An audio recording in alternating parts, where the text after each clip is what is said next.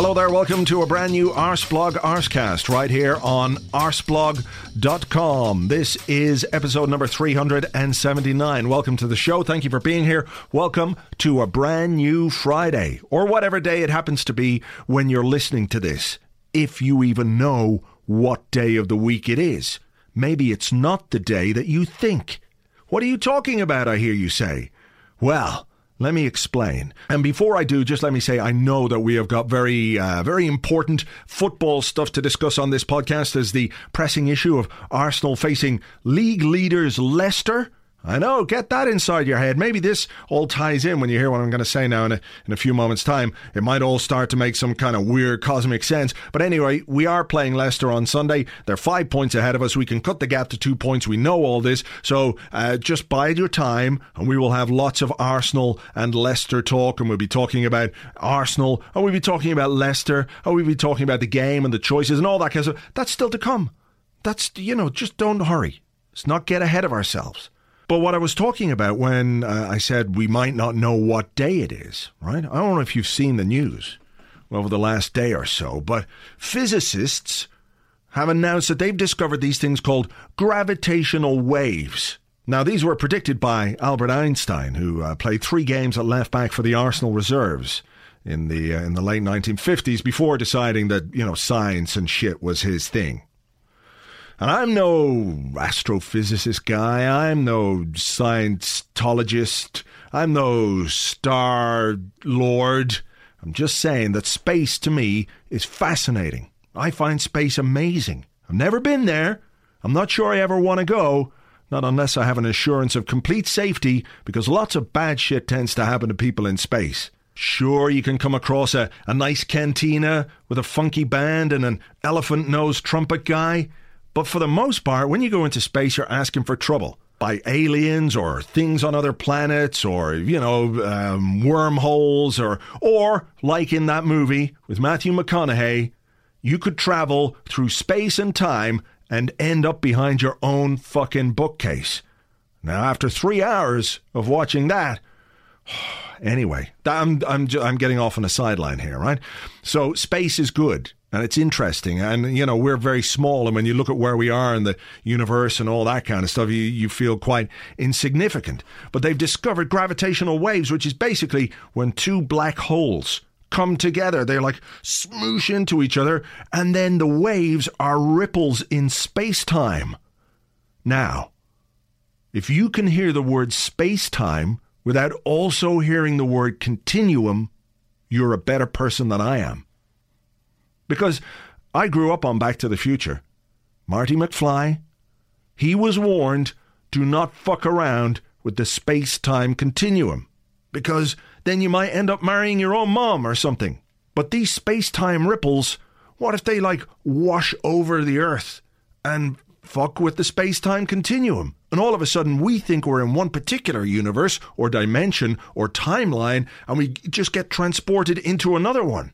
Maybe it's this that has Leicester City at the top of the Premier League table. We don't know for sure that this isn't because of some ripples in space-time and all that. It would make much more sense than what's actually happening.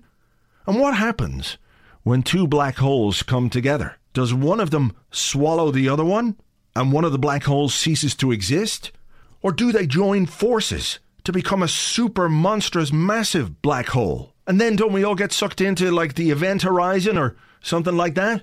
I mean, it's an amazing, amazing discovery. But what if it actually fucks around with time? That we end up going backwards and forwards and we don't know what's happening to us. It just seems linear. But of course it doesn't and isn't. Hello there. Welcome to a brand new Arseblog Arsecast right here on Arseblog. We could end up doing the same things over and over and not have any idea that it's happening. Doomed to repeat the same day because of issues with space ripples. Or we'll be talking about Leicester, or we'll be talking about the game and the choices and all that kind of stuff. That's still to come. For all we know, it could be going on around us right now. Because space is weird and majestic and we don't really understand it. That's all I'm saying. I think it's better to try and be prepared for these kinds of things. But look, we can come back to space. Space is always going to be there. I don't think it's going anywhere. Hang on. No. It's still there, as far as I can see. It's a bit covered by clouds at the moment. Yeah, I'm assuming it's still there. You know, what would happen if it wasn't? There's a thing to worry about. Maybe I'm just trying to distract myself from what's coming up on Sunday. It is a huge game, an important game, one that could define the seasons of both sides, of both Arsenal and Leicester, from whom you might have seen that Arsenal poached a scout during the week. We talked about it on the Arsecast Extra on Monday, a guy called Ben Wrigglesworth, and he's a video scout. So I think what he does is he looks at videos of players and probably statistical videos, and the scouts will say, hey, what about this guy? He looks like he's quite good statistically, so we're going to send someone to watch him, but why don't you watch all these videos of him and figure out what it is that he does? And he'll say, well, he makes 42% of his passes infield and 38% go forward, and he makes 17% of his passes with his wrong foot, and when he's turned this way, he's not very good, you know, so all that kind of analysis that goes into it. So it's an interesting appointment, and obviously a new role as scouting develops. Statistics, Arsenal, as we know, bought a data company which gives them lists of players which fit certain criteria when they go out to buy somebody. And as James was saying on Monday, there was some suggestion that Mohamed El Neni, he might have been part of that type of scouting. And of course Gabriel, there was some suggestion as well that his signing was reinforced by the use of statistics in that manner. So it's an interesting appointment. But did you see the story that Gary Lineker, he made a comment about it? He said Arsenal, God, they got the wrong scout, because a lot of people were saying that he was the guy who got Mahrez, and he was the guy who got Kante, and he was the guy who scouted, you know, all these guys. And he wasn't. The Leicester chief scout, I think a guy called Steve Walsh, was involved, and there was another scout who's actually gone to Tottenham who was involved in the Mahrez signing as well. But Lineker was speaking at like a BT thing, and he made a quip, I guess you would call it, in front of journalists. A quip. Ha, Arsenal got the wrong scout. Ha. Then this gets reported. Arsenal got the wrong scout, says Gary Lineker, in the first story of its kind that emerged. I don't know where, I don't know who did it, I don't know who wrote it, but it was just out there. So Arsenal got the wrong scout. And then, of course, because this is a thing, this is a piece of content that everybody has to have, Arsenal got the wrong scout. The headlines grow, and the headlines grow. Lineker slams Gunners. Lineker taunts Arsenal. Lineker tells Arsenal they got the wrong scout. And I'm looking at this cropping up on all kinds of places. Not just the usual bullshit sites that take every tiny bit of Arsenal content they can and make a story out of it. And I'll hold my hands up here and say that we did not do that over on Arsblog News. Because, you know, who gives a fuck? It was just a little joke.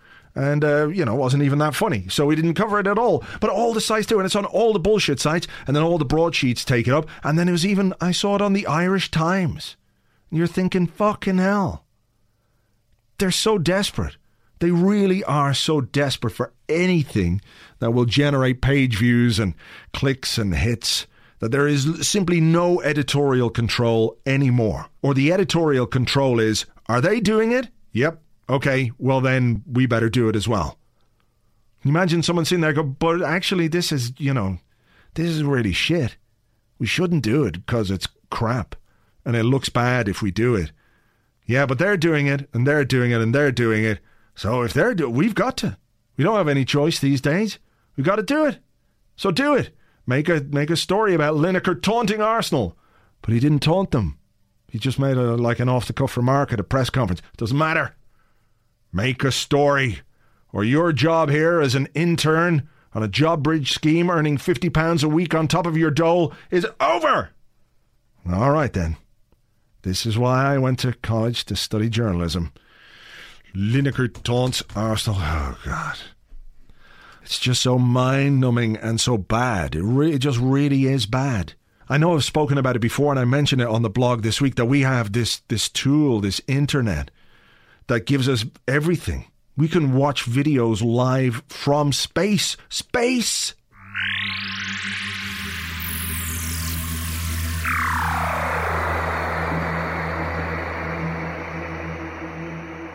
See, I even went into space there for just a moment. We can do anything. We can find out anything. We can get any piece of information that we want. We can learn whatever we want. It's free for the most part. You can learn a new language. You can learn about other cultures. You can learn about poetry and art and history. And the longer we go on, the worse we are at using it. 5 things we learned from a football match. 37 times somebody did something to someone that doesn't make any fucking difference whatsoever. Did you ever watch a movie called Idiocracy by Mike Judge? And I think Luke Wilson is in it. It's set in the future, like 500 years or something in the future. And basically, people are just so stupid because this anti-intellectualism has thrived. People are just dense. That's where we're going. Do you not fear that that's where we're going with this kind of stuff all the time? That the more popular it becomes, the more likely we are to go down that road, that it's no longer going to be seen as a dark dystopian comedy, but instead just an uncanny prediction of what the future is going to become. I'm quite worried about it, I have to say. Between this and the space thing, you know, we should make the most of the time that we've got. Maybe ticket prices in football will be the least of our worries in the not too distant future. Anyway, look, shall we get on and talk about football? I think we should. Yes. Let's get away from space. And welcome back to the Arsecast. I'm delighted to do so. The presenter of The Breakdown on Arsenal.com and somebody well placed to talk to us about this weekend's game. It's Adrian Clarke. Hi, Adrian. Hello, Andrew. Let's start with what's going to happen this weekend, and we'll talk about it from an Arsenal point of view maybe in a few minutes' time. But I want to maybe ask you, as somebody who played the game, what must this Leicester team be thinking? What must these players be thinking, finding themselves in this position at this time of the season, completely unexpectedly? Nobody predicted this whatsoever. Are they looking at this in a different way that we might think they are, in the sense that will they be feeling pressure? I think they'll be feeling excited, actually, because this is something that all professional footballers dream about, really. It's being involved in title races, and for the players at Leicester, they probably readied themselves for another relegation battle. So everything, to some extent, I imagine, feels like a bonus. And I don't buy into the theory that they'll be feeling too much pressure. Not yet, anyway. We do still have a third of the season left. And that is a pretty long time, actually, when all is said and done. I think for the moment, they're just riding this wave, loving it, and that they want to take it as far as they can. You get to the last 5 or 6 games, then when the prize is in sight, I wonder then if the reality of the situation might hit home to them. So, in a way, it's not a great time for Arsenal to be playing Leicester, because they're full of confidence, having beaten Liverpool and City really handsomely both times, and I don't think the pressure will affect them yet. Yeah, I mean, that's what I was thinking, and it was interesting to see Arsene Wenger refer to Leicester as favourites for the Premier League title, and this, as we know, is what managers do. It's part of the mind games. It's not up there with the worst of what Ferguson or Mourinho might do, but it's just that kind of a thing. But it's interesting as well in the sense that I think in somebody like maybe if they had a younger manager, it might be a little bit different. But having somebody like Claudio Ranieri, who must as well be kind of pinching himself a little bit that he's got this group of players to where they are, he's not going to allow them to get too stressed about it, because he's going to be telling them the whole time, look, you're doing something amazing, just keep doing it. No, but they really do have nothing to lose. I don't think so, no. And a really underestimated part of any manager's makeup, I think, is being a bit of a shrink, a bit of a psychologist to the players, because it's looking after that group and getting the right message across to them on a daily basis, and then in the dressing room, before, after, during each match at the weekend. What a manager says is so important to the mood of how everybody is feeling, and that is where experience comes in. I think we're seeing it in the opposite way, maybe with Gary Neville. He's in a foreign country, he doesn't speak the language, and it's all very new to him, the management game. It's going to be hard for him to get powerful messages across and to steer the mood of his team. Whereas for Ranieri, even though English isn't his first language, he's seen everything. He's been in the Premier League, in the past. and he's just got so many matches to call upon. I think it's... I think he's doing a brilliant job, Ranieri. He is the perfect person, on reflection, to take over the group from Nigel Pearson. None of us thought he'd do this, of course, but yeah, he's proving his worth. Yeah, I mean, he talked about whatever he's doing. He's obviously come into that dressing room with that dynamic, and they finished last season amazingly well, Leicester, and he sort of said, okay, well, if you're capable of doing that to get yourselves out of that trouble, well, I'm not gonna do too much different. But he talks about he promised them 2 days off a week. I like that. Yeah, and those kind of things are obviously those players are responding to. Yeah, and that was great, because look, I played in a different era where we would get 2 days off a week. You'd always get Sunday off, and Wednesday was pretty much set in stone as well. And he's just taken it back to that. He knows what players want, and it's like any workplace, isn't it? As you have to trust your players, and if you believe that they're going to live right when they're not coming into training, and that when they are there, they are going to give absolutely everything for the team, for the session, for the match, then there is no harm in having a couple of days off. It can be helpful. So yeah, I just think he's played it beautifully so far this season. And he also said, didn't he, that he didn't want to swamp them with too many Italian-style tactics. He sensed that they wanted a really simple philosophy, a simple approach to football. He when he saw them play, he realised that would work with them, and it has. It's not rocket science what they do. They are just doing the basics incredibly well. They're doing the basics better than anybody else, and that's why they're at the top of the league. I mean, it was a brave team selection last weekend, wasn't it, to go to Manchester City with that many attacking players, and obviously he looked at it going, well, we're on the crest of a wave, we're playing pretty well, we're attacking, we're scoring goals, and Man City, if they're weak, they're probably weak at the back. Yeah. And it really, really did pay dividends. So he is playing to the strengths of his players and the strengths of the form that they're in. So based on that, how do Arsenal approach this game? Because we know that Leicester's pass completion and all those kind of statistics are really low. They're not a possession side. No. They're a counter-attacking side. So they want Arsenal to have the ball. They want Arsenal to come onto them, and they want to hit us on the break. Obviously, when you're a home side, the onus is on you to take control of the game and to try and win it and to put pressure on the opposition. But in some ways, then that's playing directly into the hands of what's made Leicester so effective. So how does Arsene Wenger find the balance this weekend? I think you used the right word there at the end. Balance. It is all about balance in your decision making, especially with the fullbacks, because the fullbacks are so integral, aren't they, to the way that Arsenal play, that they're going to have to go forward. But I would like to see a little bit more caution, because if you vacate those channels too much and invite Leicester to clip passes into the space, Vardy will get on the end of them, and they'll turn defence into attack really quickly. So I like one fullback to go at a time. So I think 3 defenders back. The central midfield guys have got to be very, very disciplined as well. I think they've got to almost, to some extent, leave it to the front 4 to deal with the attacking play. Obviously, Aaron Ramsey's going to want to get himself involved in that. But if Arsenal can keep 3 defenders back and 1 or 2 midfielders, when Leicester break, at least they won't be short-handed. So I think that's very, very important. And of course, you can't hold a high line against Vardy. That is an absolute no-no. So I'd like to see perhaps the team just drop 5 or 10 yards to give themselves a chance. All right, well, you mentioned midfield and you mentioned defence, and I think that presents Arsene Wenger with some selection issues for Sunday's game. So let's start at the back. Since Mertesacker sending off against Chelsea, he stuck with Gabriel in the subsequent 2 games to that. He's kept 2 clean sheets. Well, he's been part of a defence that's kept 2 clean sheets.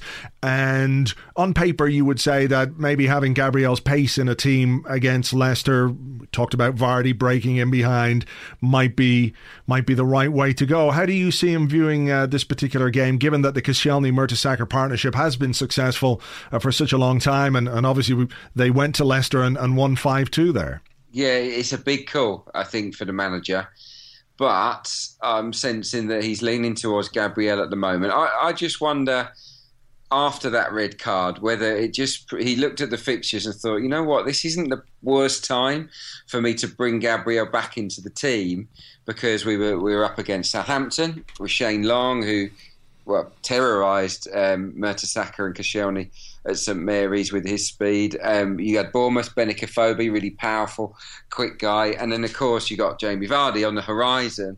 So and he also has mentioned, hasn't he, the manager, that Gabriel is getting better with the regular games, and it's obvious to some extent. Most players would say they need a run of games to find their best form.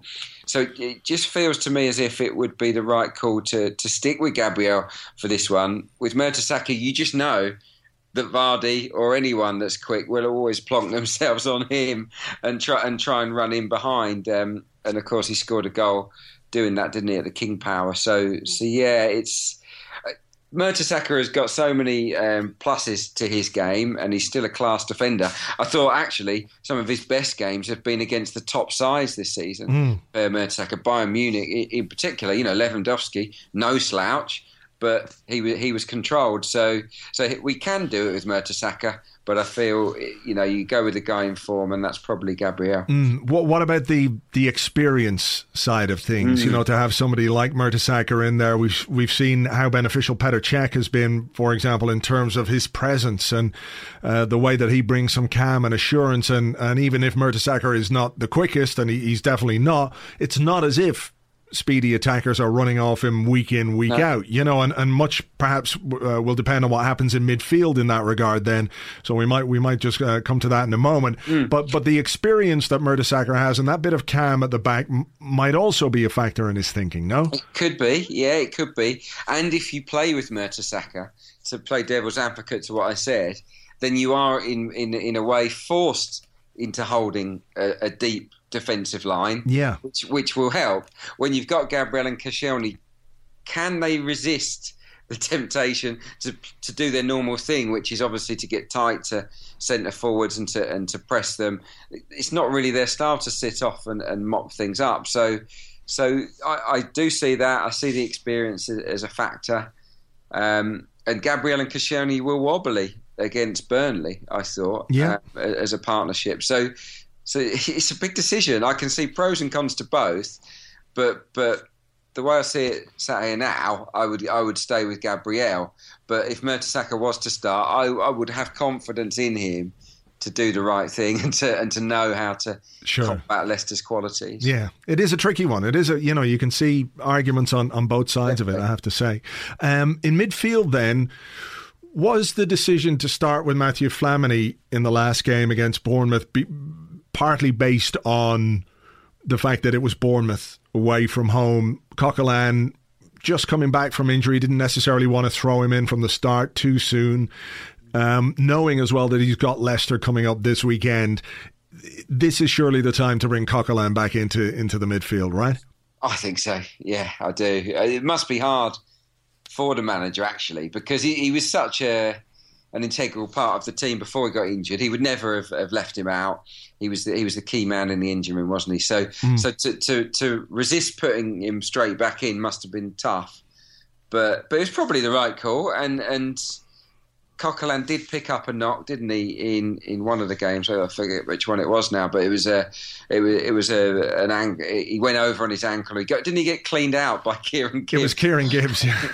And so that might have played a part in it. Maybe he's still carrying something. But yeah, if I was in charge and providing he is 100% fit, then you would imagine Coquelin would be the guy, because in Drinkwater and in Conte, they've got two guys that will surge forward and they will get involved. And of course, you need to screen the service into the likes of Vardy and actually screen the service into Riyad Mahrez. I think he's a guy we shouldn't underestimate here. I remember in the last game, Santi Cazorla did a brilliant job at getting across to the wings, especially on Mahrez's side, to just block him off, so that when he wanted to come inside Monreal, he ran into Cazorla. And I think Coquelin can do that job for Arsenal in this game. He needs to shift left, make sure that when Mahrez cuts inside, he's there, and he's got the legs to do it, hasn't he? Yeah, I mean, how much of that would then will fall to Aaron Ramsey as well, because he's going to have to sit if Coquelin is pushing out wide to cut that off. Ramsey's job then will be, when we don't have the ball anyway, is to provide that cover in the centre of the park, and maybe going forward, expanding on it a little bit if Coquelin comes back in, and if the rest of this season goes as well as we hope it might go from an Arsenal point of view, Coquelin and Ramsey they've got to build a partnership in the same way that Cazorla and Coquelin did, and in a way that perhaps Flamini and Ramsey have really struggled to do. Yeah, they have a little bit. Yeah, it hasn't quite clicked, has it? For some reason, I don't know why. It hasn't been awful, but it hasn't been as good as obviously the Coquelin Cazorla combination. Yeah, it's a tough one. I think Aaron Ramsey has got to show a little bit more discipline, especially in these type of games. I thought he was really good against Bournemouth. Not perfect, but he was one of our better players, and he offers so much going forward. But in matches like this, you do suspect you need him to be sensible. He was, remember, against Man City. I thought in that match, the central midfield axis, it was Flamini and Ramsey, wasn't it? I actually thought they held back really well in that for the first hour or so. And that, I think, is the way we should play this one as well. He proved that night that he can do it. But it's tricky. I just wonder if there's I don't think it will happen, but there is a possibility. Of course, he could start Ramsey on the right and bring and have Flamini with Coquelin and go a bit real steady inside the midfield. I think that would be an unusual step at home, but I wouldn't be massively shocked if it happened. That's interesting. Let's talk a little bit before just getting off this one then. Alexis Sanchez is back in the side now. He's had some minutes under his belt. And if you remember at the start of the season, he didn't score for 8 games. And then at the King Power Stadium, he absolutely burst into life with a brilliant hat-trick. It's a bit much to hope lightning might strike twice, but it would be very nice. Probably, yeah. I mean, just one will do. I'll take that. Two even better. But he's a danger man. Look, Leicester will be worried about him, definitely. Also, because even though they've got their back four is better now. They've got Fuchs, haven't they, at left back? He's come in for Schlupp, and at right back, Simpson's replaced Delat. This is all since we walloped them 5-2. They've rejigged it, and their back four is now much more solid. But of the 4, I would still say that Simpson at right back is probably the weakest link. So I do see Arsenal pumping a lot of service out left to Alexis to try and make things happen. And, you know, if he gets a lot of the ball, gets up ahead of steam, you just don't know, do you, with him? No. He's got that capability. It's a big game, isn't it? He loves the big occasion. So maybe it is set for him and maybe Ozil to really stamp their mark on the title race. Any question about who he's going to select up front for you? No, I don't think so. No, Giroud's not in his sharpest form of the season, but I think he's important to the way Arsenal attack. He's still looking after the ball really well. He just hasn't had that many chances. Even last weekend, he perhaps didn't do that much, but it was his knockdown for Ozil that created that really important first goal that broke the long sequence we'd gone without scoring. And Theo Walcott just wouldn't have been able to do that physically. So I think Giroud, I think it's a no-brainer that he'll start, especially because Theo hasn't been in his best either lately. Even though Theo was brilliant, wasn't he, at the King Power? He gave Leicester such a hard time. Yeah, but he's not in that kind of shape at the minute. So yeah, it has to be Giroud for me. All right, okay. Right. Well, look, the other big issue of the week, aside from this enormous, crucial game for both Arsenal season and Leicester season, which makes it even more exciting, was the ticket prices issue. And Liverpool fans walked out on their team at 77 minutes, 2-0 up, and they ended up drawing that game 2-2. And we've seen some response from the Fenway Sports Group, who own Liverpool. They've dialed back on the plans that they had made to make some of the tickets available at £77, etc., etc. It is an ongoing issue, isn't it? But this little victory, perhaps, that the Liverpool fans have had, it's surely just got to be the start. If fans really want to make a difference, there's got to be a bit more going on than this. I think so, yeah. No, I'm fully supportive of it. I think the fan power has worked at Liverpool on this occasion, and it could, I suspect, work across the board at all the clubs. I mean, I don't think Liverpool are isolated in terms of fan unhappiness at ticket prices. Right across the country, certainly in the Premier League, supporters are fed up of paying such extortionate prices, and as we all know, with the investment coming in from TV revenue, I just don't think it's on to raise prices moving forwards. They should, because they're so much wealthier now. I just think they should be capping the prices, or even bringing them down, or bringing initiatives in to get younger fans and more families into the ground. I'd like to see some of that happen, because it's an opportunity now that clubs like Arsenal aren't reliant on ticket money. They've got a chance to shape it and to shape their future audiences. So yeah, I just hope I hope fans don't continue to be priced out. It's definitely, in what has been a brilliant Premier League season, it's the one little blot, isn't it, really, for me, that the ticket prices are still so expensive. I mean, I think we'd all like to think that ticket prices would come down. Realistically, though, that seems very unlikely to happen, because with the increased money, and Arsene Wenger made this point last week, he said that when you increase the money coming into the clubs, there's more pressure to spend that money on better players. Better players cost more, wages cost more, and soon that it's a vortex of spending in a way. But I think you're right in what you say, that even if there's a price freeze across the board, but there are greater initiatives to bring in that next generation of supporters who must find it incredibly difficult if you're young. If you're a student, if you're a kid, if your dad wants to bring you to the game and it's costing X amount of money, that's if you can even get a ticket. Yeah.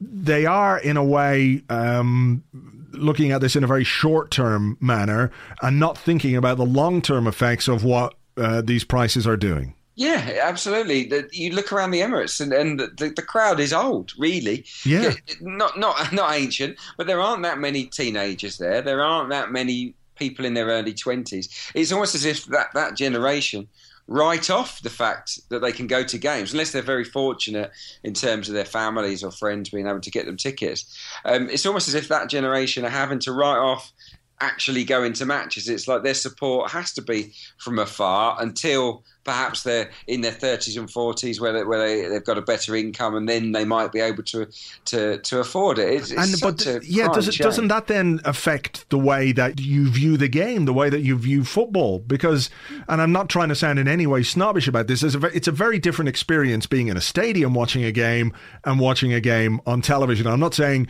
people who watch on television or only watch on television don't know what they're talking about or anything like that, but just in terms of how you experience football, being in a stadium is just a vital part of it. You can't experience. It's the magic, isn't it? It's why most of us sort of fall in love with football. It's that experience of going to the game, feeling the atmosphere, being close to the players. It's magical, and there are so many people that are missing out on that. Not because they don't want to go, but because of prohibitive costs. So yeah, I would like to see Arsenal and all clubs. It's not just Arsenal. Look into ways of getting more families into it, because it is short term, and I feel sorry for people that would love to go and can't. And what frustrates me, I've got to say, is that this season there are a lot of empty seats at the games. Like, I know that it's become a running joke that the 60,000 attendance will be a given, but a lot of the time that people aren't taking up their seats, and you just wonder what's happened there and whether more could be done to fill those seats and offer them out at discount prices to get people in. The problem is that Arsenal season tickets are oversubscribed. So are most clubs. People are willing to pay big money. There are enough people that do have the money to go. It is a very difficult issue, but given the amount of money, the extra money that's coming in, I find it would be totally unfair clubs not to at least freeze their prices. All right. Well, look, we'll keep fingers crossed, and I don't think this is the last we've heard of it from fans by any means. No, more walkouts or more demonstration. I think that the fan power will work. Yeah. So yeah, I think my message, not my message, but the message is, I think that from Liverpool is that if you kick up a fuss, people will listen. So. Well, look, I mean, we've had evidence of that from an Arsenal point of view as well with the Barcelona ticket charge. Yes. That if enough noise is made, they can't ignore it, and it has to work across the board. Though I think what would be great is if people or if football fans. I know it's difficult to put aside your rivalries and put aside those kind of things, but if they could see that for the greater good, more harmony between football fans on these issues would be for the benefit of everyone. Yeah, I think there is harmony between fans of different clubs on this particular issue. And look, clubs these days, big corporate businesses, PR is so important, isn't it? Image, and the image of Liverpool was dented by that incident, and you could almost feel or taste not the panic on the Fenway Sports Group's part, but they really backed down, didn't they, in terms of getting the fans back on side. You can't have a split there. So look, clubs value the importance of their relationship with the fans. They should do anyway, and I think deep down they really do. So yeah, look, if people are unhappy, I think these kind of protests will have some weight, and hopefully, people will listen. All right, Adrian, we'll keep fingers crossed for this Sunday. Hope we get the right result, and everything crossed. Thanks a million as always. No worries at all. Thank you very much indeed to Adrian. You can find him on Twitter at Adrian J. Clarke. That's at Adrian J. Clarke. And of course, he presents the breakdown on Arsenal.com. After all of our games, he takes an in-depth look at what went wrong, what went right. And hopefully this Monday, when he does it, or Tuesday, whenever it might be, he's talking about how everything went right for Arsenal against Leicester. Before we talk about that and get some of the team news very briefly, news yesterday, of course, that Arsenal are going back to the USA. That's right, Arsenal are going to America this summer. They're going to play in the 2016 All-Star Game in San Jose. Yeah. Of course, a great song by Dionne Warwick, but amazing, I've just remembered that Frankie Goes to Hollywood did a version on their first album. Seriously. Do you know the way to San Jose? I've been away so long. I may go wrong and lose my way. Do you know the way to San Jose? I'm going back to find some peace of mind in San Jose. Yeah, amazing. On the first Frankie Goes to Hollywood album with Relax and Welcome to the Pleasure Dome and all that, and they have a cover of that particular song, which is, I guess, weird, but there you go. Anyway, so San Jose, there's a thing, eh? And then 2 days later, they're going to play in LA in the StubHub Center in LA against Chivas de Guadalajara. That's right. They've got amazing players on that team like Carlos Villanueva, Carlos Peña, Carlos Cisneros, Carlos Salcedo, and Jose Antonio Rodriguez. Yes, it's going to be fun though. Arsenal in America, Arsenal in the USA. I was there last time, of course, when Arsenal were in New York in 2014, the summer of 2014. The game itself, I will say it was up there with one of the worst Arsenal games I've ever seen, but the rest of it was just tremendous fun. It was brilliant. Loads of Arsenal fans from all over America at all the events that were going on down on 14th Street and around New York with the Arsenal NYC guys. Did a lot of work bringing everyone together, and it was just brilliant fun. So if you're heading out California way this summer to watch Arsenal, you'll have a good time. I'm absolutely positive of it. Maybe we should try and do something. Wouldn't that be good? Like an Arsecast extra crossover with the Arsenal America podcast, because Chris is out in LA there. So that'd be good. That'd be good fun, wouldn't it? That'd be like a laugh. I'd enjoy that. All we need is like a sponsor and airfare and somewhere to stay and beer money and all those things. But hey, I'm just putting it on the record here that if anyone listening would like to sponsor that and take us out there and bring us there, and, we'll happily wear T-shirts and merchandise. We will absolutely 100% whore ourselves for money for this one. Feel free to get in touch. But if you are going to go out there, I'd say it's going to be good fun, like really good fun, and great for the American fans to see Arsenal over there. So that's this summer, but more pressing is what's happening this Sunday. Arsenal against Leicester, in a game that I won't say it will decide the title, but it could go some way to letting us know who's going to win it or who's not going to win it. It's a bit weird. 5 points behind Leicester. at this moment in time. We can cut that gap to 2 if we win. If they win, that's 8 points with only 12 games left. It's just massive, isn't it? And their form, and we talked about it with Adrian, their form has been fantastic. They've got nothing to lose. They've got no fear. They're playing with freedom. They're playing with real spunk, you'd have to say. And, you know, nobody expects them to be in this position, so they can do it with a measure of freedom. I don't think they're going to feel any pressure whatsoever coming to our place to play this game. All the pressure is on us, because this is a game we have to win.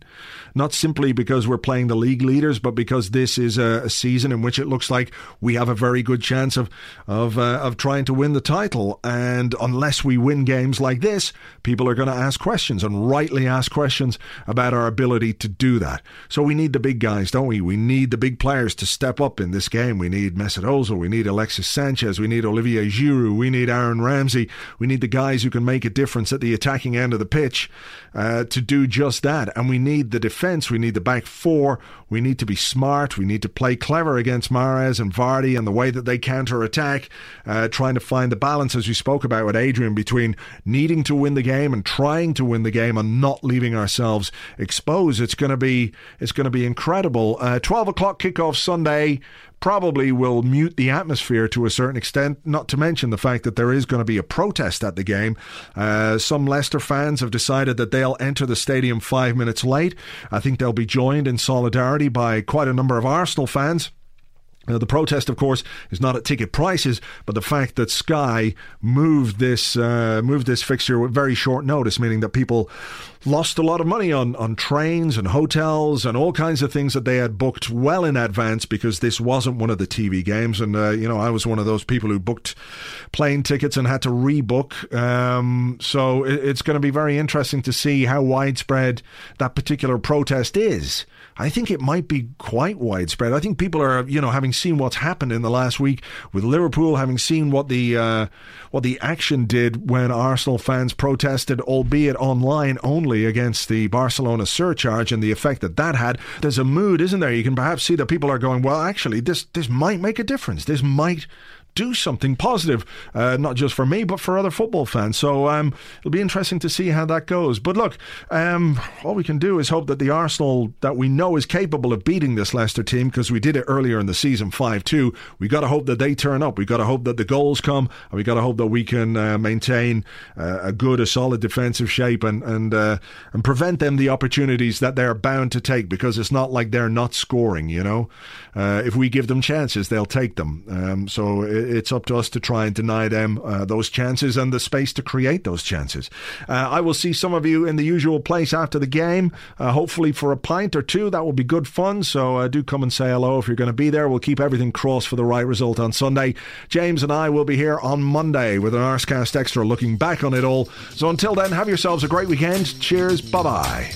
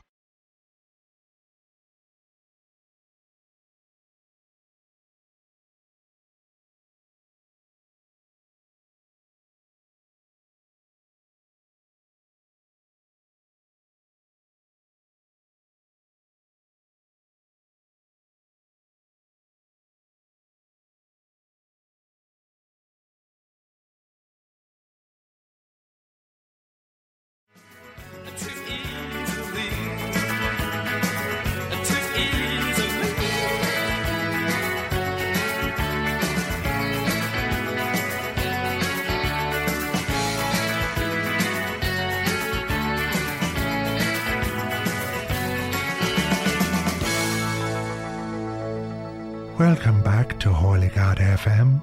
That was Lloyd Cole and the Commotions and Lost Weekend. I remember I too had a lost weekend when I was in the seminary. 'Twas in a burlesque house. Oh, where did the time go?